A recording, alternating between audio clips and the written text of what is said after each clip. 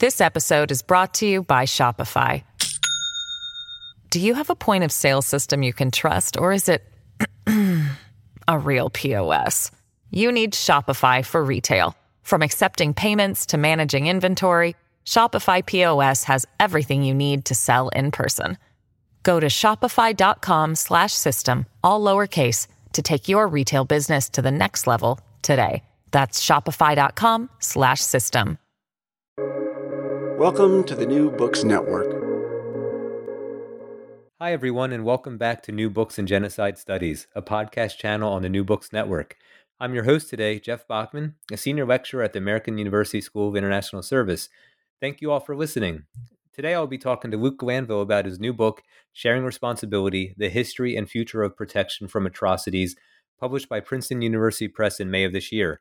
Luke, welcome to the show. Thanks, Jeff. Great to be here. Yeah, thanks for being here. Can you start us off by telling our listeners a bit about yourself and who has influenced your thinking on human protection? Yeah, sure. So I grew up in and have always lived in Australia. I did my undergraduate study in jazz drumming in Sydney in the early 2000s before doing a master's degree in international relations at Sydney University. And then I moved up to University of Queensland to do my PhD in 2006 under the exceptionally insightful and generous supervision of Alex Bellamy and Richard Devtak. And I began that PhD, I think, planning to work on the recent history of humanitarian intervention, focusing mainly on the 1990s. But my supervisors gently pushed me toward a more ambitious project, I think. And I'll be forever grateful to them for this. So the PhD ended up being a 500-year-long history of sovereignty.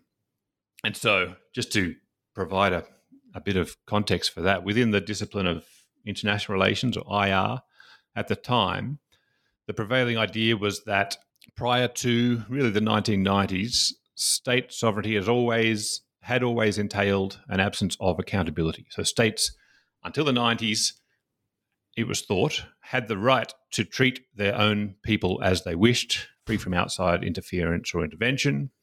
And this idea was that such an understanding of sovereignty had only recently been brought into question with notions of sovereignty as responsibility that certain scholars and practitioners were advancing, with the well-known 90s examples of humanitarian intervention, and of course with the articulation of the principle of the responsibility to protect by an international commission in 2001.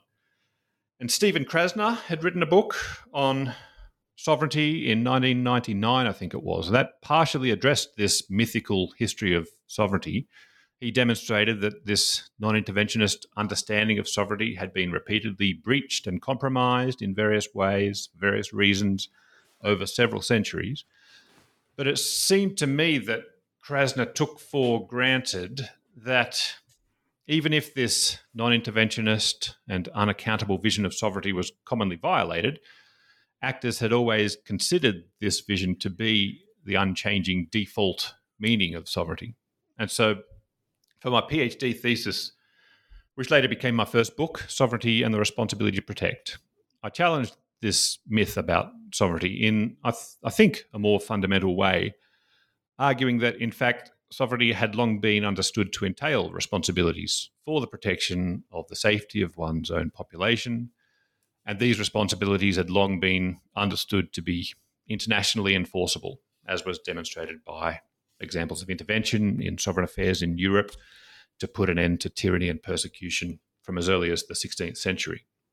And so that was my first book project, this study of the long history of enforceable responsibilities of states for the protection of their own populations, and contemplating what this revised history should mean for our thinking about the ethics and the politics of sovereign responsibilities today. By the time I'd finished that book project, I'd become aware that I was only telling part of the story of international responsibility. And really, I think I was telling only the more straightforward and perhaps the uncontestable part of the story, which was the story about the responsibilities of sovereigns for their own populations. And I began wondering, well, what about the responsibilities of sovereigns for the protection of foreigners beyond their borders? So there was wonderful work being done and is still being done on the histories of humanitarian intervention and human protection by international relations scholars, by historians. And I've learnt a whole lot from these wonderful histories. But to my mind, many of these histories have often contributed to the persistence of, or at least they haven't really addressed, a different myth, which is that while these histories acknowledge that ideas of intervention and international human protection have long histories, they tend to proceed on the assumption and sometimes explicitly say that states until recently conceived merely of a right to protect distant, vulnerable people.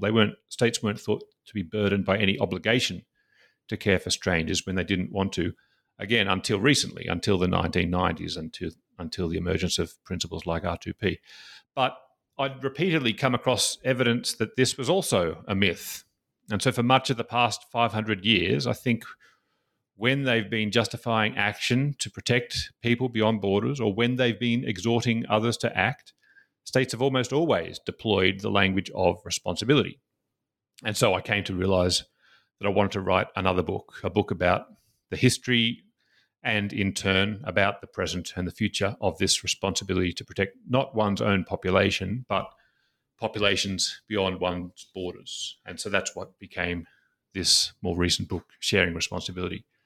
In terms of who's influenced me, so people like Krasner, people like these wonderful historians of human protection and humanitarian intervention have influenced me greatly. I think probably the first book that I read cover to cover on these kinds of questions was Nick Wheeler's amazing study of 20th century humanitarian intervention, Saving Strangers. I think so much of my understanding of that period and these historical interventions is indebted to his work.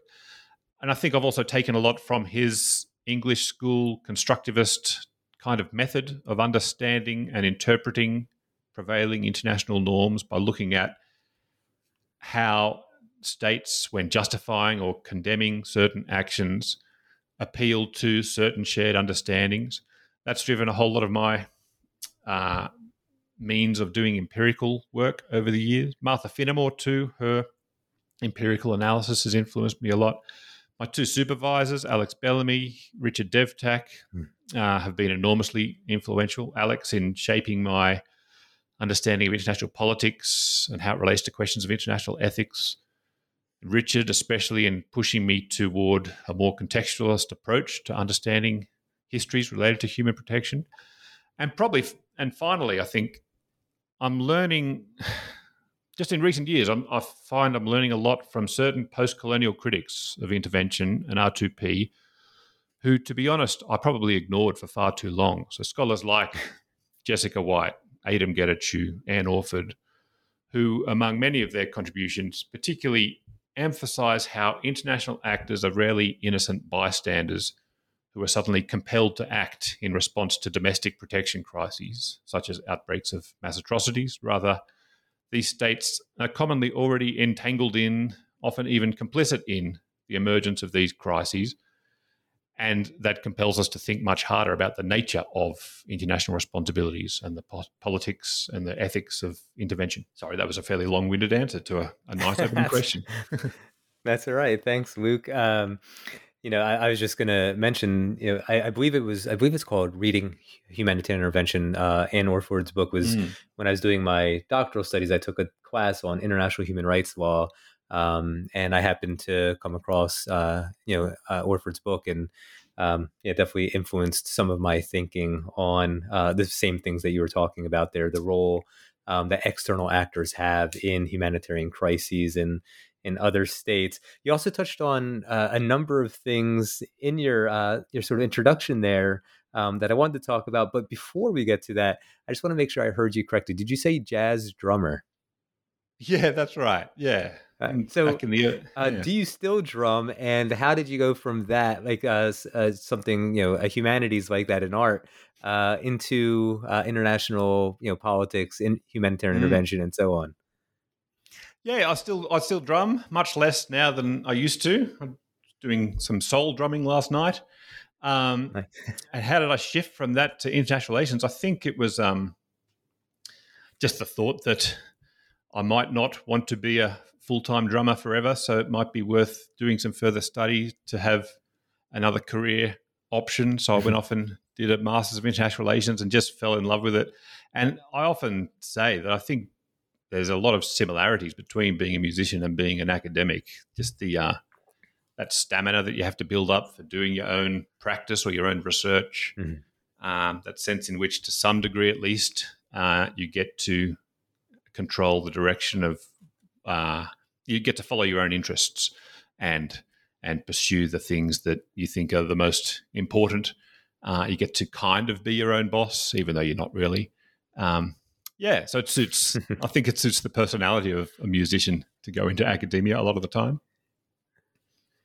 I see what you mean. Yeah, I did a little bit of NGO work earlier in life, and found that being an academic did give me the flexibility to, as you said, sort of be my own boss, even if I'm not technically my own boss. Right. So, yeah. So a couple of things that you mentioned in your introduction. So one is this question of the understanding of sovereignty, and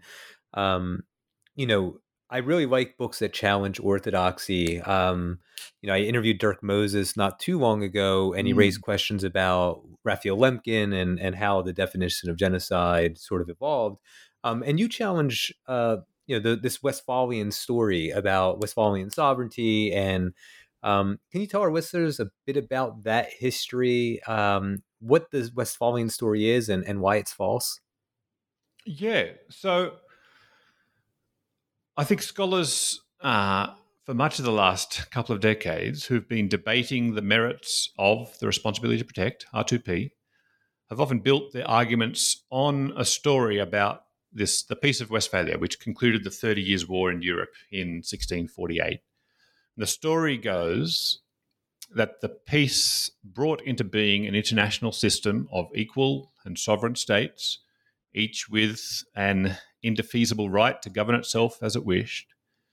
And so in the hands of critics of R2P, they expressed concern that this Westphalian system, which for them for so long supposedly enabled peoples to pursue their respective conceptions of the good life, free from external interference, this system is today being undone by a new and specious principle of intervention, they say.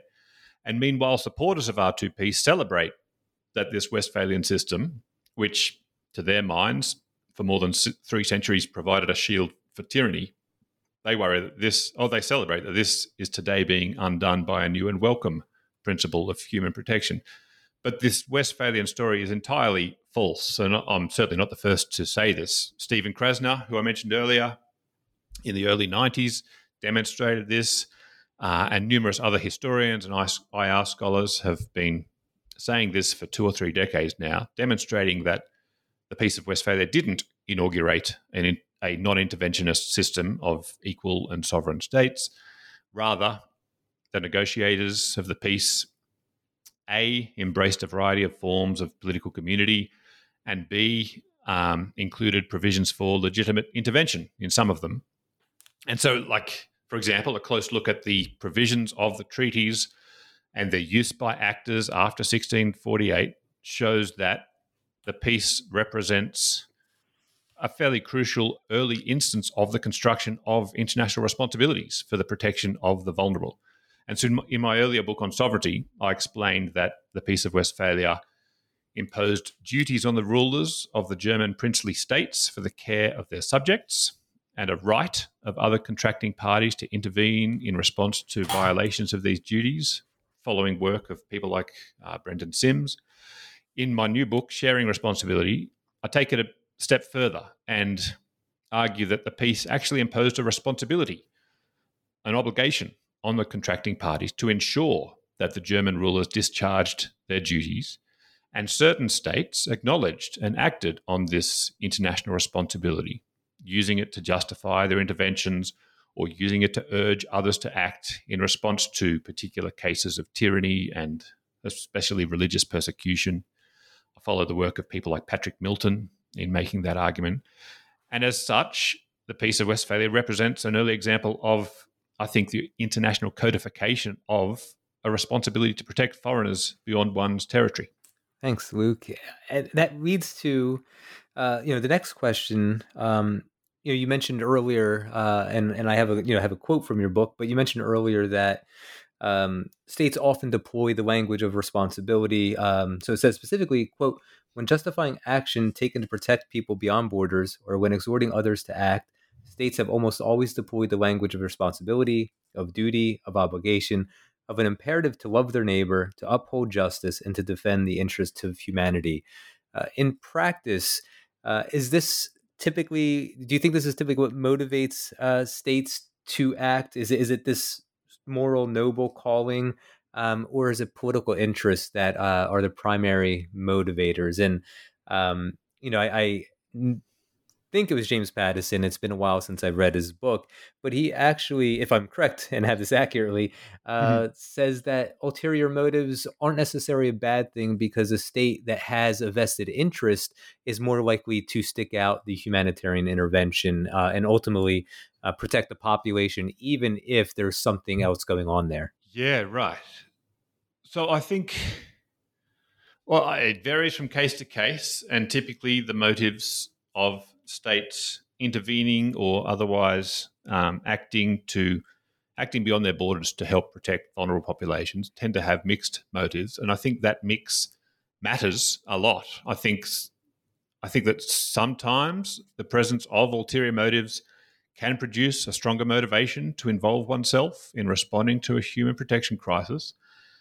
But I worry that, and we have plenty of examples of this, that it can also pervert the course of such involvement.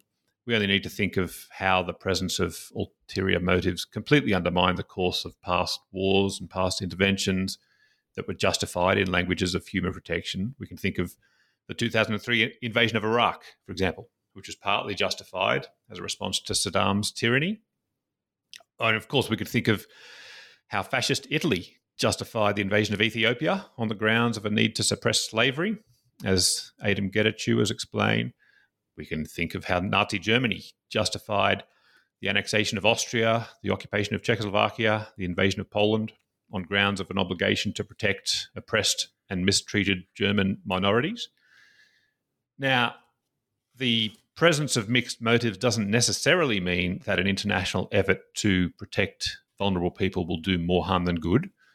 And I suspect that the presence of mixed motives in any intervention is perhaps inevitable, but it's something that I think we need to pay close attention to and seek to learn lessons from past examples. I find it fascinating to consider the contrasting narratives and the contrasting conclusions that were offered by a couple of scholars who must be about 10 years ago now. Both produced histories of 19th century European interventions to protect Christian minorities in the Ottoman Empire. So we have Gary Bass's book. He emphasizes the power of moral sentiment, which stirred citizens, particularly in Britain and France, to pressure their leaders to alleviate suffering of fellow Christians. And these leaders, in turn, were moved to act, if not due to their own moral sensibilities, then at least because they were concerned for their own reputations. And so for Bass, this explains much of those 19th century humanitarian interventions. But meanwhile, David Rodonio, in his own book, insists that looking at the same cases, competition among the European great powers and the imperative of managing the balance of power between them was central to the story of when and where interventions took place, who intervened, and how they conducted their intervention. And so the stories we tell about the ethics of intervention, past and present, I think turns a lot on how we read and interpret such cases and what lessons we think we should draw from them. Thank you, Luke. And that connects to a compliment I have of your book. I thought you handled this in a very nuanced way, and I think sometimes we fall into, there's a trap, I think, and maybe this is something that has emerged with political rhetoric today. But it seems like sometimes it's easy to either say intervention is always imperialistic, self-interested, and maybe the flip side is it's always well-intended, even if it doesn't succeed in its in the intentions behind it. I think it's really important to be nuanced when we talk about human protection. And I was wondering if you can talk about that for a minute. I know that's not really a clear question, but Sure. do you agree about? Yeah. Yeah, I think that's something I've really wrestled with in the book, trying to say useful things about this mixed history and also the highly troubling nature of this history of human protection. So I don't think that international human protection efforts are always self-interested and imperialistic, but they clearly often are, and that fact alone is deeply disturbing. I think we have some examples of acts aimed at protecting vulnerable populations that are worth celebrating. We might point to the US intervention to forcibly rescue tens of thousands of Yazidis under attack from Islamic State, trapped on Mount Sinjar in Iraq in 2014, I think it was, as an example. We can point to quite a few successful cases of preventive diplomacy that were used to help prevent the escalation of atrocities in cases like Kenya in 2008, Guinea 2009, Kyrgyzstan 2010. And we can point to examples in which states have provided refuge to civilians fleeing atrocities. We've seen this at least sporadically over the past decade in the context of the Syrian civil war. But there's absolutely no doubt that there's a long history of both well-intentioned and poorly intentioned human protection efforts that have gone terribly wrong. From European projects of imperialist protection in the 19th century, in which imperial powers repeatedly invoked the language of protection to legitimate interventions and conquests and the subjugation of non-European peoples, through to the disastrous aftermath of the 2011 intervention in Libya, which I tend to think is an example of an intervention that was reasonably well-intentioned, but which clearly ended up doing more harm than good. And so, yeah, I think we need to be nuanced in how we talk about these things. And so, for example, it's worth saying that R2P doesn't mirror past European imperial protectionist projects as straightforwardly as some people suggest, and the differences are significant. So, whereas 19th century European norms of imperial rule, or in contrast to those norms, R2P doesn't justify annexation or the extinguishment of sovereignty or the subjection of peoples to foreign rule. And in contrast to 19th century agreements, such as that concluded the Conference of Berlin in 1885, in which an exclusive club of imperial powers claimed a duty to protect and civilize those outside the club, R2P, on the other hand, was endorsed by all states at the UN World Summit in 2005. And so those differences are significant. And yet, I think we have to keep saying that the legacies of European imperialism and the hubris and the myopia that attended it clearly haunt R2P today in ways that should, at the very least, give pause to anyone contemplating the imposition of international protection measures for the sake of vulnerable people again today. Thanks. And when there's the heads of state in 2005, in the World Summit outcomes document, excuse me, the two articles on R2P, did talk about this recognition that there is a responsibility to protect, specifically against what we now call mass atrocity crimes, genocide, crimes against humanity, war crimes, ethnic cleansing.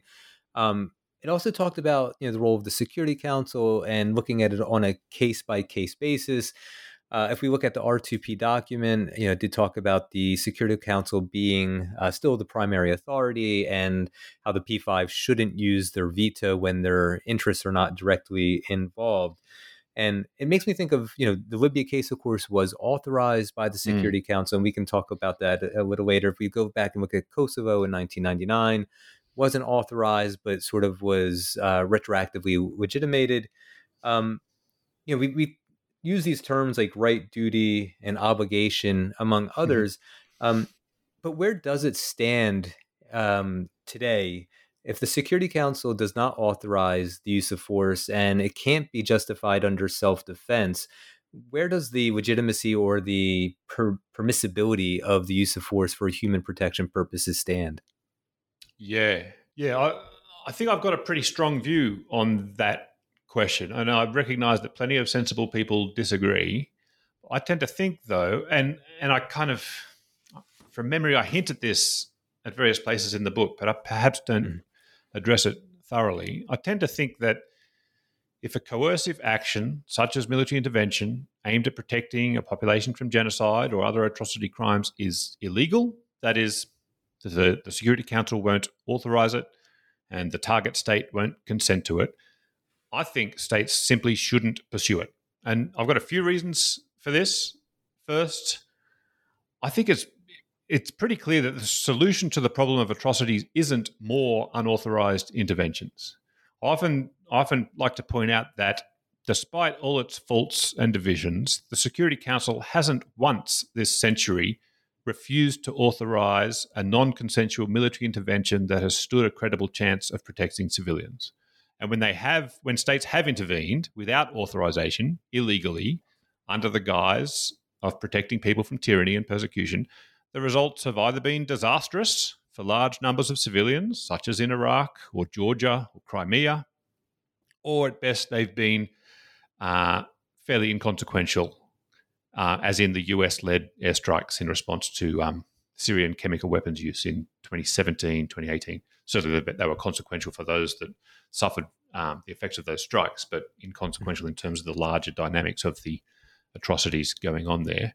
I think there's only one case this century in which the international community has been confronted with what has looked like a credible opportunity to save lives through non-consensual intervention, and that case was Libya in 2011. And in that case, as you say, the Security Council authorised the resort to force.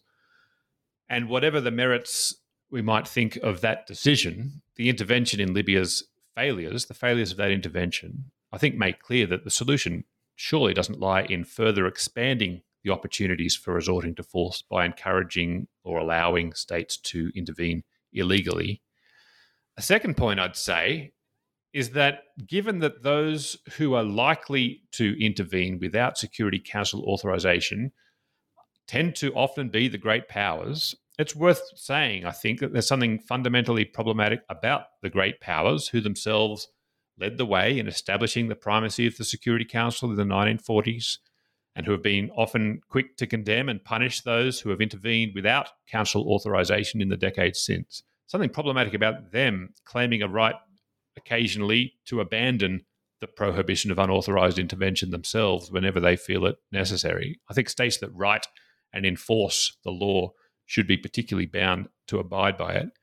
And then finally, and I think this is the argument that I'm most interested in and most passionate about at the moment, which is that the case for unauthorized intervention is particularly weak given that states in every instance could do more to protect vulnerable people without resorting to force if they wanted to. So James Patterson, who you mentioned earlier, he published a wonderful article last year about the enormous opportunity costs of military intervention, even when those interventions are legal, even in those cases where those interventions seem to work. I think if powerful states are so intent on protecting foreigners, as they always insist they are when they're defending unauthorized interventions, they're not going to lack opportunities to do so via other means. And one obvious means is, and they can do this with little risk of doing more harm than good, states could resettle more refugees fleeing atrocities. And I think the willingness of states to welcome vulnerable refugees into their own communities constitutes a very useful test of how sincere states really are about caring for strangers. This episode is brought to you by Shopify. Do you have a point of sale system you can trust, or is it a real POS? You need Shopify for retail. From accepting payments to managing inventory, Shopify POS has everything you need to sell in person. Go to shopify.com/system, all lowercase, to take your retail business to the next level today. That's shopify.com/system.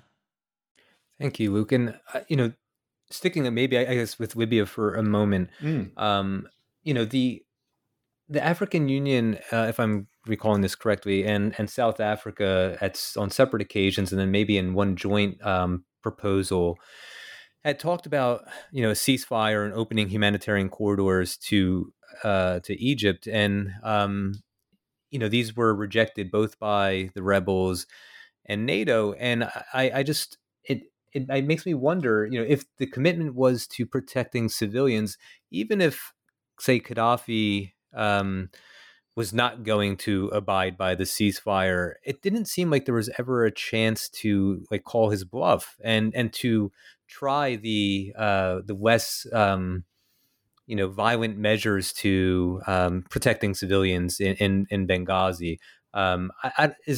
Do you have any thoughts on that? Was I reading that accurately?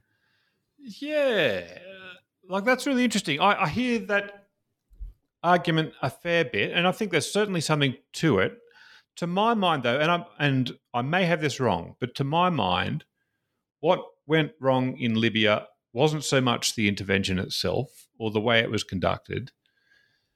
I think there were some valid reasons for pressing on with the intervention rather than returning to the table with Gaddafi, who was I don't think to be trusted and not to be. I don't think there was much value in those negotiations. Perhaps again, I may have this wrong, but I think the mistake of the intervention was the failure of the intervening powers to plan for the day after, as Obama put it. Mm-hmm. As I say, I think I tend to think the Libyan intervention is one that demonstrates the weight of the R2P norm quite clearly. I think the US and others intervened militarily to genuinely seek to protect Libyan civilians in the absence of any clear material interest compelling them to do so. And Obama did so against the advice of some of his leading officials who warned that it went against the US's strategic interests.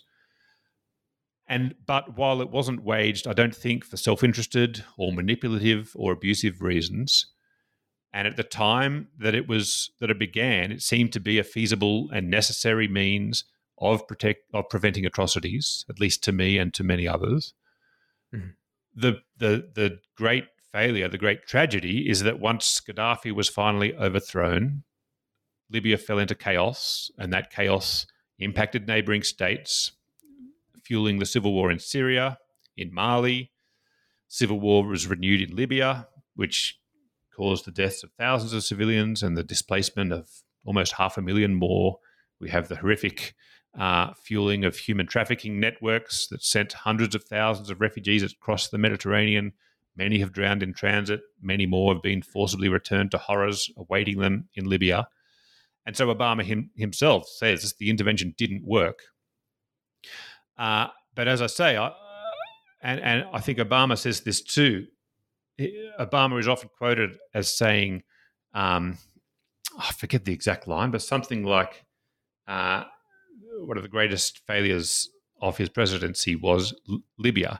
And really, if you look at the quote, he's saying it's the failure to plan for the day after was the greatest mistake that he made, not the intervention itself necessarily. But of course, saying that, I'm uncomfortable saying that, because that failure to plan for the day after may just be, in some sense, inseparable from the intervention. And by that I mean that this specific failure perhaps just represents another example of an avenue by which hubris and myopia corrupted an effort of powerful states to protect weaker outsiders. And so we might, if I'm right in saying that the main failure of Libya was this failure to plan for the day after, to plan to rebuild Libya and its institutions after the intervention was over, we might hope to learn from those mistakes. We might hope to ensure that future interveners responsibly help to establish peace and rebuild the state once interventions are over. But I worry that to draw that conclusion would just set us up for another intervention in which powerful states would inadvertently discover one more new way to fail. And so you'll know from reading the book, Jeff, that I don't think I'm ready to give up entirely on the idea that in certain rare and tragic instances, the non-consensual resort to force may be a credible means of protecting civilians. But I'm certainly getting close to that conclusion. And I think, you do a great job in your book of trying to, I don't know if rescue is the right word, save, make progress on this. you detail 5 principles to guide states in deciding where to discharge their portion of the shared responsibility to protect. And I do see this as evidence that you're not giving up and you're actually you're seeking to find a way to make this work. And so, can you talk about these 5 principles and how you identified them? Yeah, this might take a little bit of telling. I'll try to keep it brief enough. So, the context of those 5 principles is this idea that I detail in the book. It's kind of the abstract theoretical framework that underpins the various historical, ethical, legal, political arguments that I make in the book, which is that the responsibility to protect, at least the aspect of the responsibility to protect that involves the extraterritorial obligation of states to protect people beyond their borders, that is an imperfect duty in at least 3 different senses. So whereas, for example, the duty to not engage in practices of slavery or colonialism or apartheid, that's a perfect duty. Those practices are universally condemned, and states tend to be fully capable of complying with those duties always, in all instances. The responsibility to protect is imperfect because it entails a positive duty to take action beyond one's borders to care for vulnerable populations. And it's imperfect in one sense, which is that the duty is imperfect because it's subject to the judgment of each state, which needs to weigh the costs and risks of extraterritorial protection against their duty to care for the needs of their own population. In a second sense, it's imperfect because this duty to ensure protection when a host state is unable or unwilling to provide it, it falls on no particular state. So there's no immediately identifiable state much of the time that is bound to act on this duty. And then there's a third sense of imperfection, which relates to these 5 principles you mentioned. And this sense of imperfection is that, and this is one that hasn't been explored anywhere near enough, I think.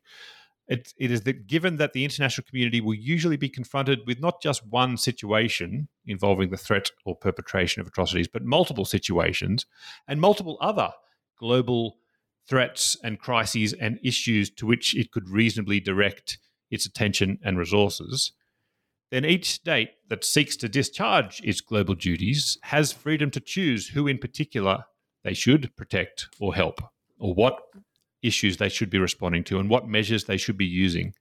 I may mention a bit later that I'm working on that particular idea more today with James Patterson, who we've mentioned a couple of times now. And so these 5 principles are 5 principles that I offer to guide states thinking about that third sense of imperfection. That's a sense of imperfection I get from Kant. The previous 2 are from earlier thinkers, Pufendorf and Vattel. So this Kantian sense of imperfection is how should states think about which among many crises or threats or opportunities to care for vulnerable people beyond their borders, which of those should they act on? Where should they direct their attention and resources? And so the first principle I offer, and I offer 5 in order, not in terms of how weighty I think they necessarily are, but to order the minds of decision makers and to suggest a sequence in which decision makers might want to think through this issue of where to direct their attention and resources. So an opening principle is culpability. So if a state is confronted with multiple situations that they might address beyond their borders, but they're particularly culpable for the instability or the suffering experienced in one of those situations, perhaps that state has a special responsibility to work to provide redress in that situation, insofar as it can. The second principle is the principle of need. So I think it makes intuitive sense for states to give some priority to the protection of those beyond their borders who are in the greatest and most urgent need. Third is the principle of effectiveness. So as states coordinate with each other, as I think they really need to do, in order to address the multiplicity of crises and threats and global issues that they confront, states should give some priority to deploying their own resources where they can be individually most effective. That will sometimes mean that they give substantial attention to the worst crisis, but not always. And this relates to the fourth principle, optimal coverage, which is that a state, I think, should give particular attention to the protection of vulnerable foreigners who would likely go unprotected if that particular state failed to act.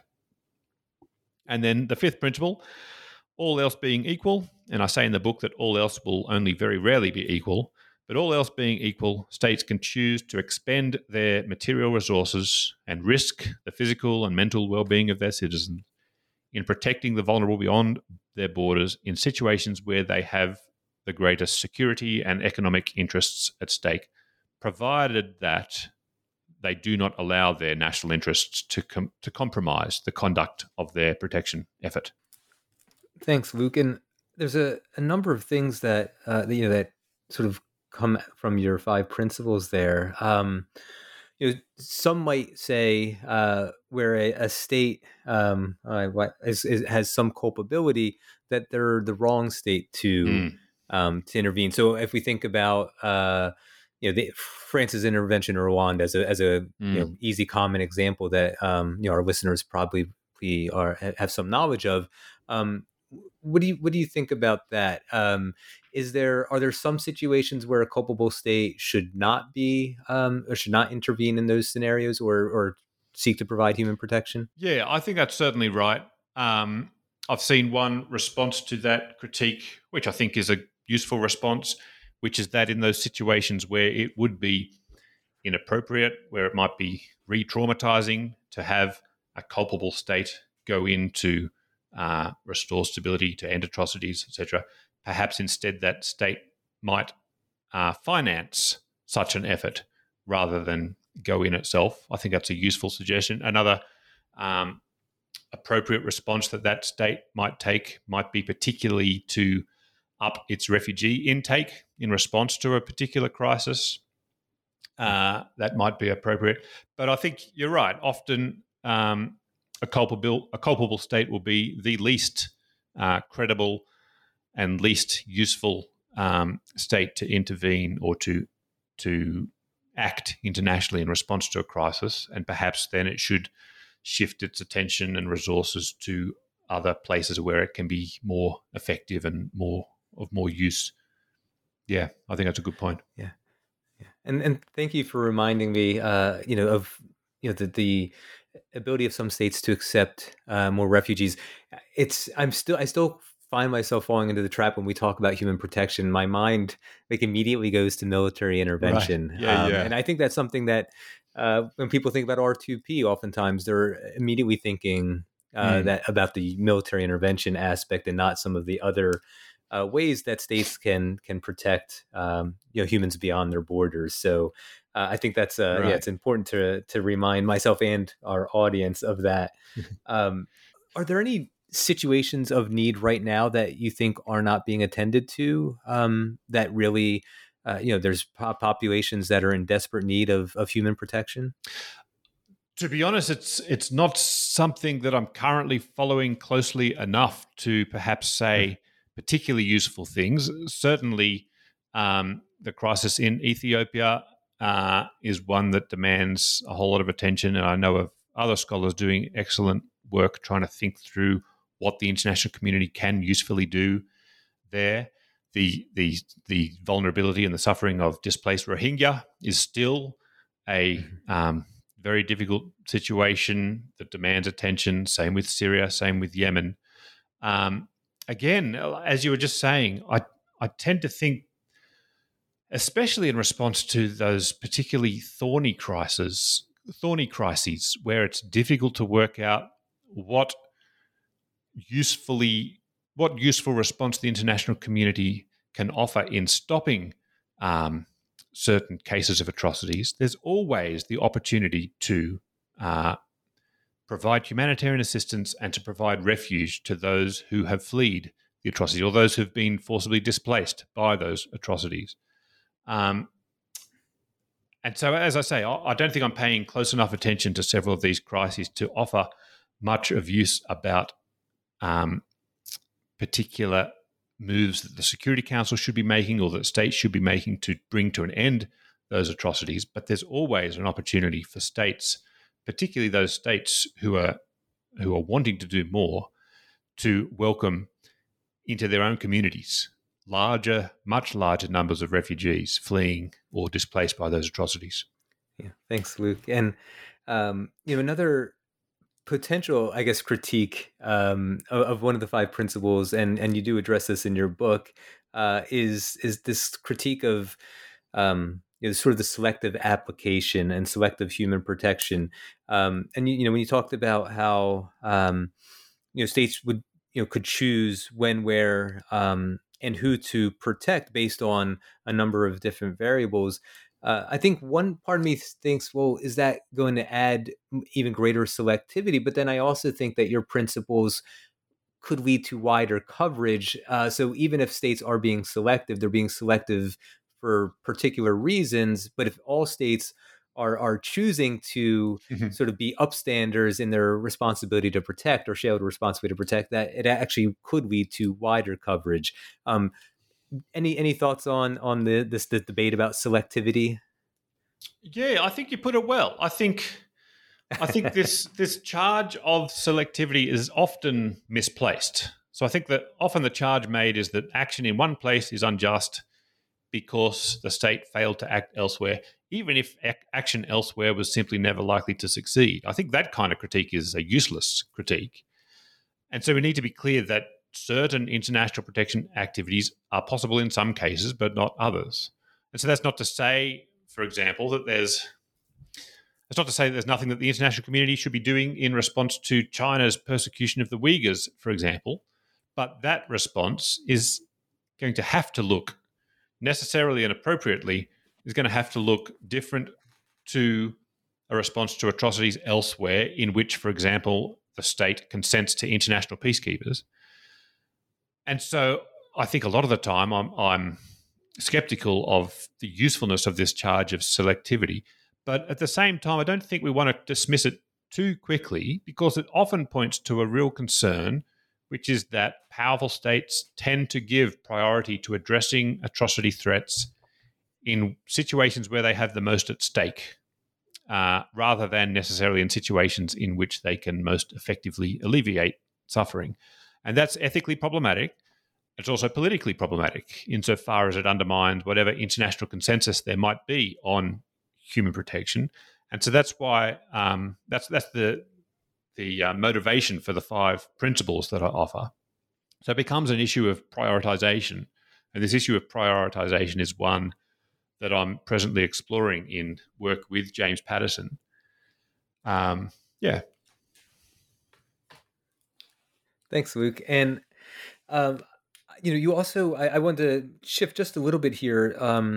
In your book, you talk about some of the multiple forces that are affecting human protection beyond borders today. These include rising populist nationalism in many Western states, increasing weariness of Western hypocrisy and the emboldening of other states, and rising confidence of non-Western powers. Can you talk about each of these and how they impact human protection beyond borders and how they can be overcome? Yeah, sure. How they can be overcome is a tricky question. I think we have good reason to worry about each of these three trends. So as you say, key Western states, not least the United States, which have in recent decades provided the impetus and accepted much of the burden for international protection efforts, often for worse, but sometimes for better. They've turned their backs on global responsibilities in recent years to some degree. And at the same time, and kind of, I think in response to that partly, the increasing weariness of Western hypocrisy has emboldened other states, not least Russia, to resist whatever efforts the West does continue to manage to muster to prod and shame them into facilitating global protection efforts. And then the third is the rising confidence of key non-Western powers, not least China, which, guided in part by humiliating memories of Western imperialism, increasingly resist Western approaches to protection and promote their own alternative, emaciated, I think, visions of international responsibilities. And so we see the impact of this in international responses to atrocities committed against the Rohingya in Myanmar.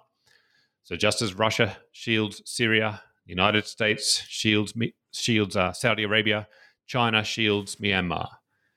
in the Security Council and in other forums. And Russia supports China on Myanmar, just as China has mostly supported Russia on Syria.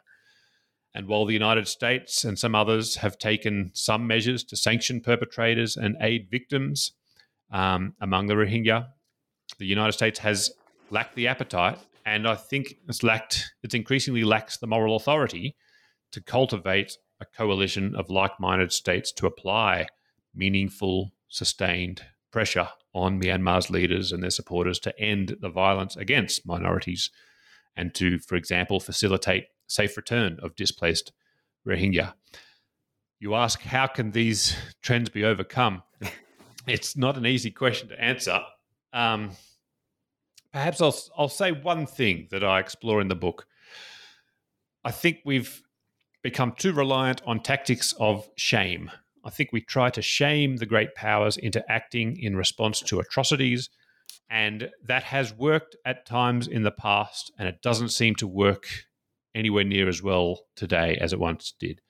In what seems to be our post-truth age, I think states are proving less susceptible than they once were to international efforts to shame them into complying with human protection norms. And this makes me wonder whether those championing these norms might find greater success in presenting compliance in more positive terms as a welcome opportunity to protect vulnerable people that states can and should embrace, rather than an unwanted burden to be avoided.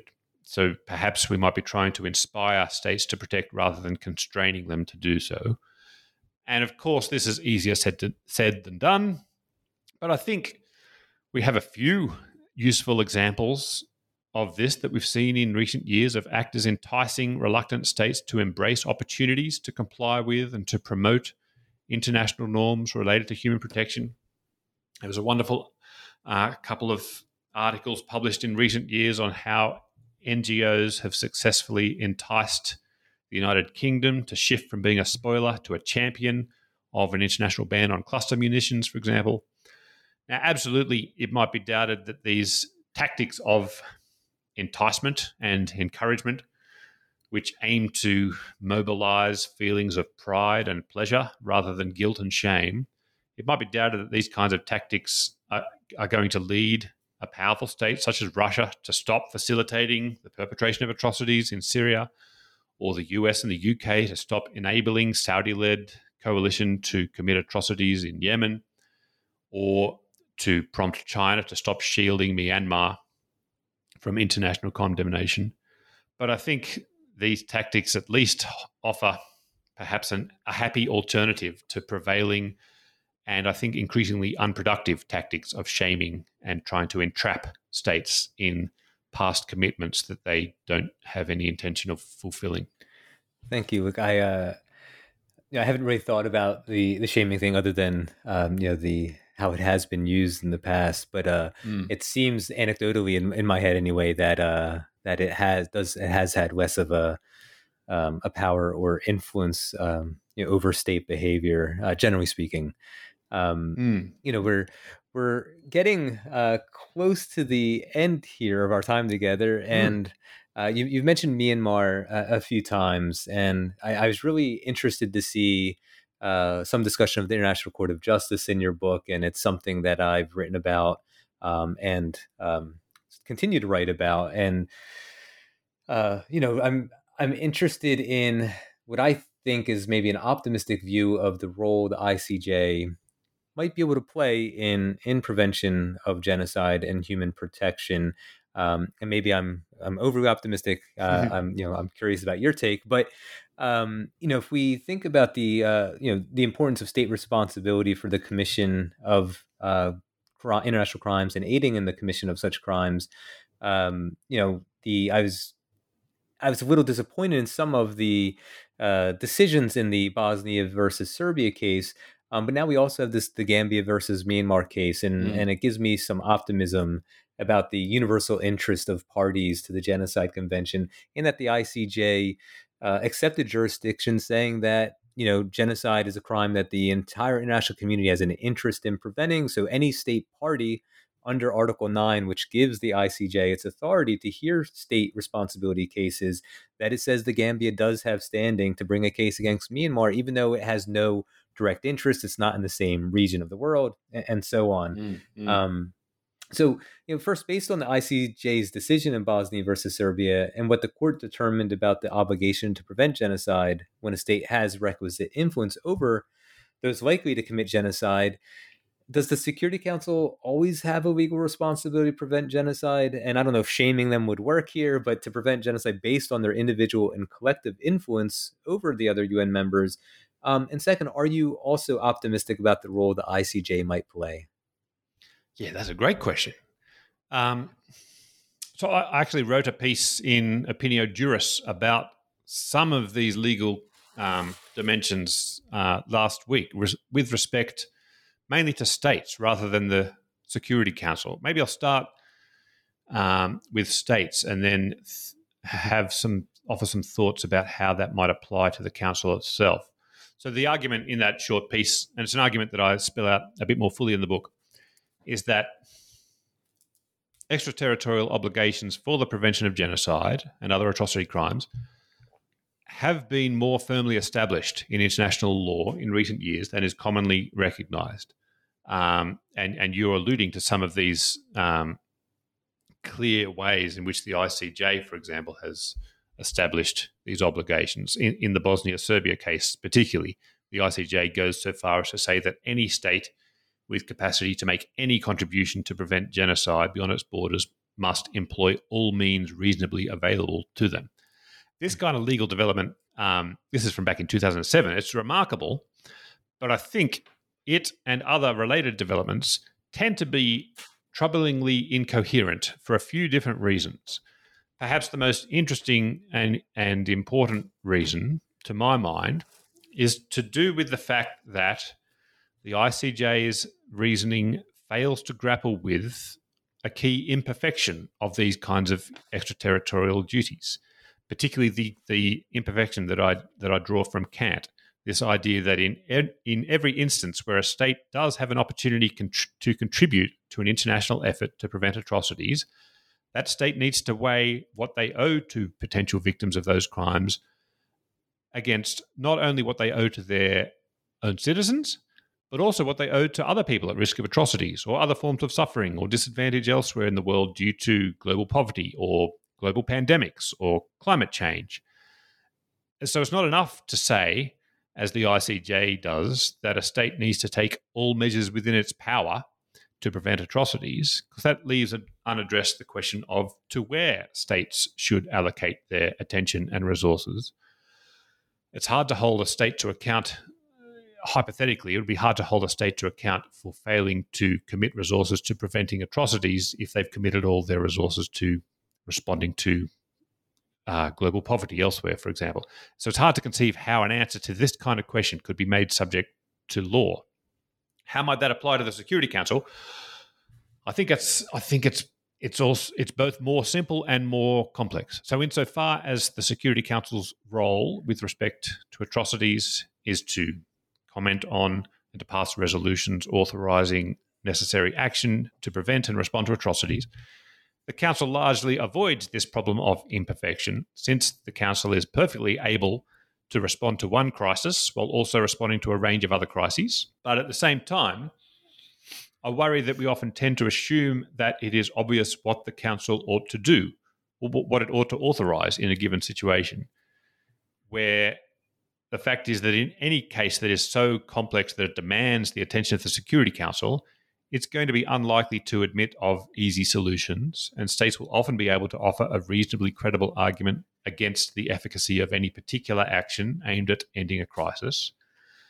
No state justifies vetoing a resolution by arguing that they're in favour of atrocities. They argue that the resolution won't work or that it risks doing more harm than good. And to be fair, if we look at a case like Libya, we see that sometimes those who warn against a particular international action to protect civilians are proven to have had a credible case. So it's not at all clear to me how the law or the ICJ can help us with that kind of issue. Where the ICJ can be useful, I think, is with respect to the example that you were offering Gambia and Myanmar. The ICJ can be useful in taking small steps to hold to account states such as Myanmar who are themselves guilty of atrocities. And I think the case that the Gambia brought against Myanmar back in, I think, 2019 is a very good example of states trying to use the ICJ in useful ways. Thanks, Luke. There's another conversation we could have at another time on the concept of state responsibility for international crimes. I just mentioned this because my next interview, there's a heavier focus on individual criminal responsibility, and it's individuals who commit crimes, not states. And so, but again, that's a whole other conversation. Right. Yeah. Well, Luke, thank you so much for your time. Before I do let you go, you've alluded to this a couple times, this work that you're doing with James Pattison. Can you tell us a little bit more about what this is that you're working on? Is this a co-authored book?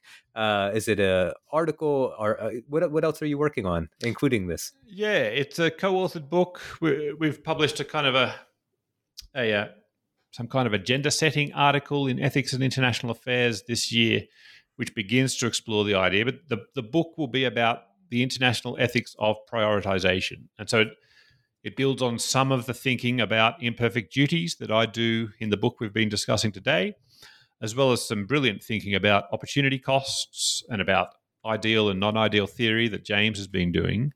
And so we're asking questions such as, to which of many threats of atrocities that a state is faced with beyond its borders at a given time should it direct its attention and resources?